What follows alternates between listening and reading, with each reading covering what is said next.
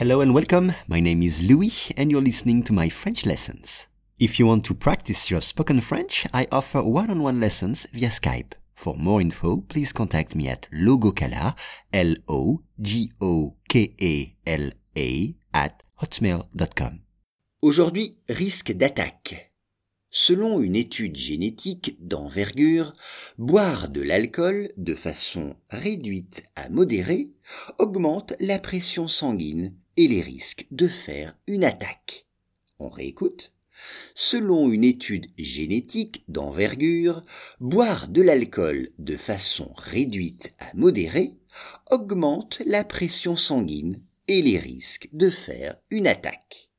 On commence avec d'envergure.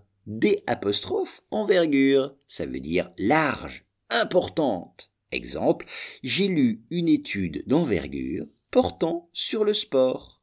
J'ai lu une étude d'envergure portant sur le sport. Et le nom l'envergure, c'est la taille. On peut dire l'envergure d'un oiseau, la taille.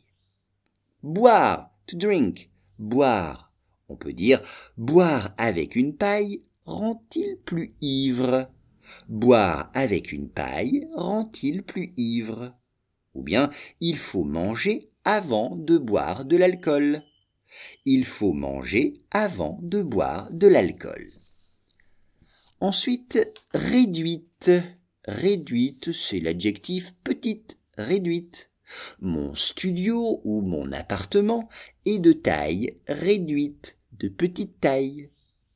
Modéré, moderate en anglais, modéré.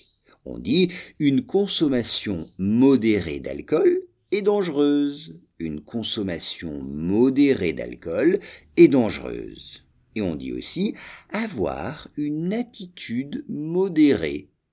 Une attitude modérée, c'est-à-dire souvent respectueuse, modérée. Et puis, augmenter, to increase, augmenter, ER. Faut-il augmenter les salaires dans mon entreprise? Faut-il augmenter les salaires dans mon entreprise?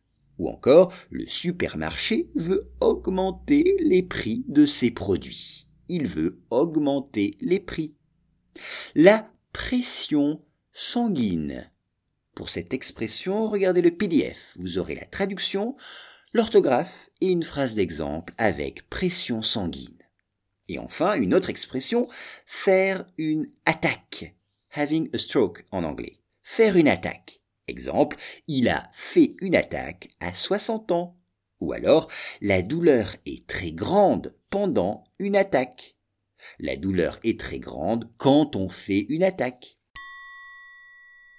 Selon une étude génétique d'envergure, boire de l'alcool de façon réduite à modérée augmente la pression sanguine et les risques de faire une attaque.